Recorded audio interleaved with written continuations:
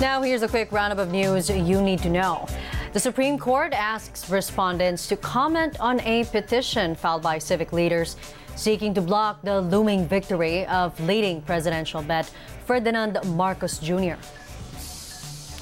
Senate President Vicente Sotto III, meanwhile, warns of a constitutional crisis should the petition to cancel Bongbong Marcos's candidacy prosper in the Supreme Court.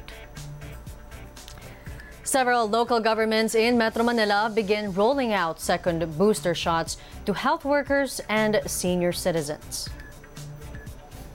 And the United Nations warns global hunger levels are at a new high. And those are the headlines. Keep it here on ANC.